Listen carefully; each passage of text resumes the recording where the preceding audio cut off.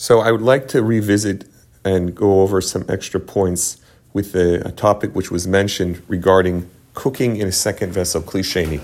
So, as was discussed, the concept of a second vessel, when you have hot boiling water that was cooked over a pot of water, and then you place it into a second vessel, so that second vessel, the walls of it are regular, they weren't hot, and automatically the heat is not being held with that, as it was when it was sitting over the fire, or even if it was moved from the fire, but it was just originally cooked over the fire. The moment that it's transferred to the second vessel, it's starting to cool off. Intrinsically, it doesn't hold the same supportive heat. And therefore, in theory, the Gemara holds that kli sheni, it does not cook, and you could put stuff into it, even non-cooked items, and it's not going to be a problem of violating cooking Shabbos. However, even though that's the law, but the Chachamim forbade putting items, foods, non-cooked foods, into kli sheni, as it's brought down in the Shulchan Aruch, nira kemevashel. It's brought in the Alter Rebbe Shulchan Aruch in siman Yud Ches, since Yud Aleph.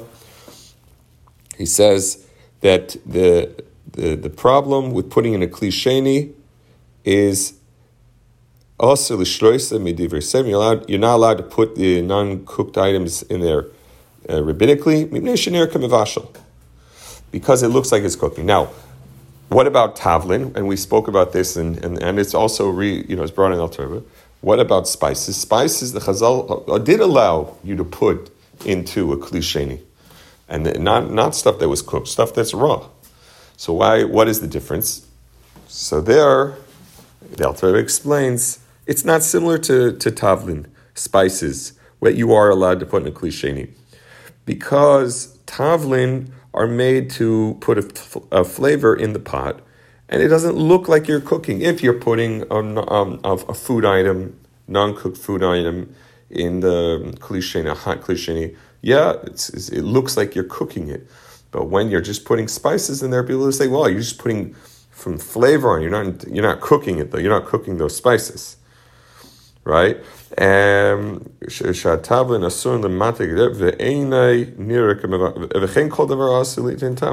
to anything that gives taste, if that's its intent, you could put it in your kli sheni.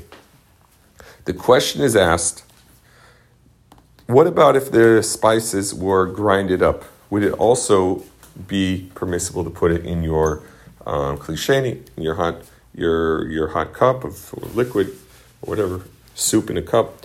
So this is interesting. There is from Reb Shlomo Zalman Auerbach, Shmir Shabbos Kilchos, he brings down that no, you're not allowed to put grinded up spices. Only the spices which were complete, like cloves, garlic, let's just say pepper, the pepper cloves or whatever it is. Those things, but they don't. It's not a problem of cooking, and it's not. Would be allowed. It's ain't in there kavashel. But he says grinded one. He says, we see b'muchash, we see that it cooks, so you can't allow it. By the way, it's worthy to point out that there is another halacha that says by Ambati and Sifcha for the Alter Rebbe that if it's super hot, so then even things which normally would be mutter in a kli sheni are not allowed to be in there if we're talking about exceedingly hot temperatures. Okay, so tavlin, if it was grind up, Reb Shlomo Zalman Auerbach says is not allowed. He doesn't have a clear source. He's saying it's mistaber. It makes sense. He says.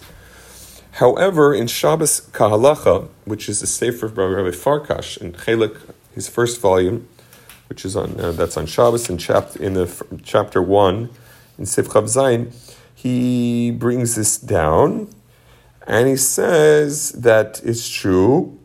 There are those who are stringent to say that grinded spices are a problem. However, he says la halacha lemaaseh, for the practical ruling, he says it would be permissible to place spices in a kli sheni, even if they were grinded. So he says that's the practical. Now, what's the reason? He's basically in his footnotes. He points out because Chazal, they always had grinded spices in their times. And there's no difference, and we find in many Gemaras they had spices they grind. And it makes no mention anywhere that if it would be grinded spices, it would be a problem in Kli Sheni. But if it was non-grinded spices, it's fine. We don't, it just says tavlin, spices are allowed. So we're not in place to forbid something which is pashtus is allowed. If says, if you want to be machmer, go ahead, you can be machmer, but you do not have to be. I heard from the Rosh Hashiva 770, Rabbi Levkovsky, an explanation. One of the reasons why, or he said the reason why tavlin is not a problem cooking in a Kli Sheni, is because the whole purpose of the taste of the spice is not you're not eating the spice for itself. You want the taste to go into the food that it's mixing with, the broth or whatever it may be, but it has to mix into it and give a good flavor to it.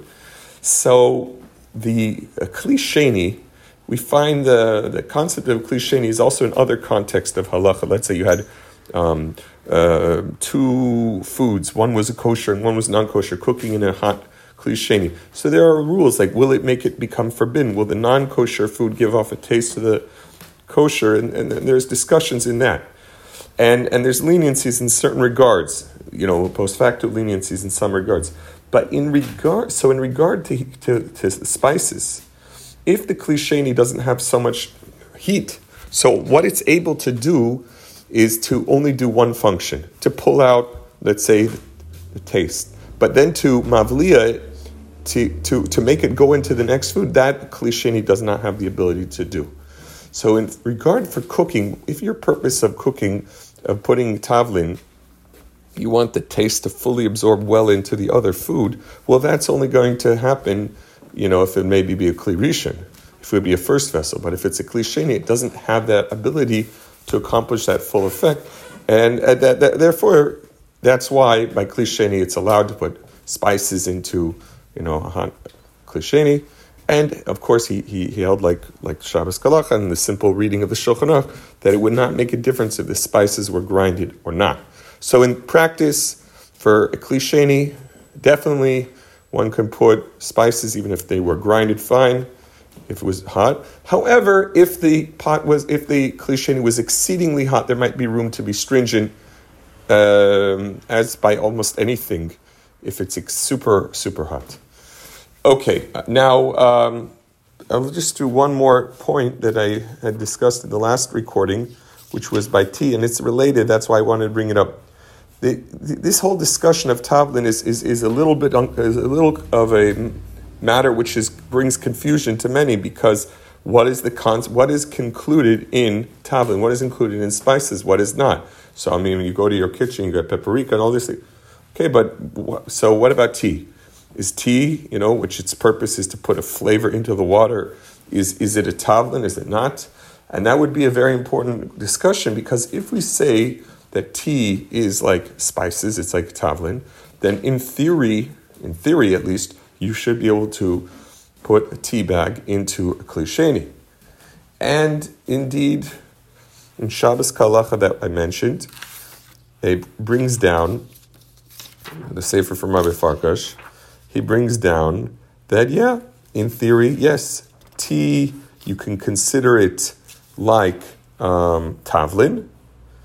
And he quotes that indeed the Tzemach Tzedek in the Mishnayos, in the Pirush Mishnayos, actually holds that.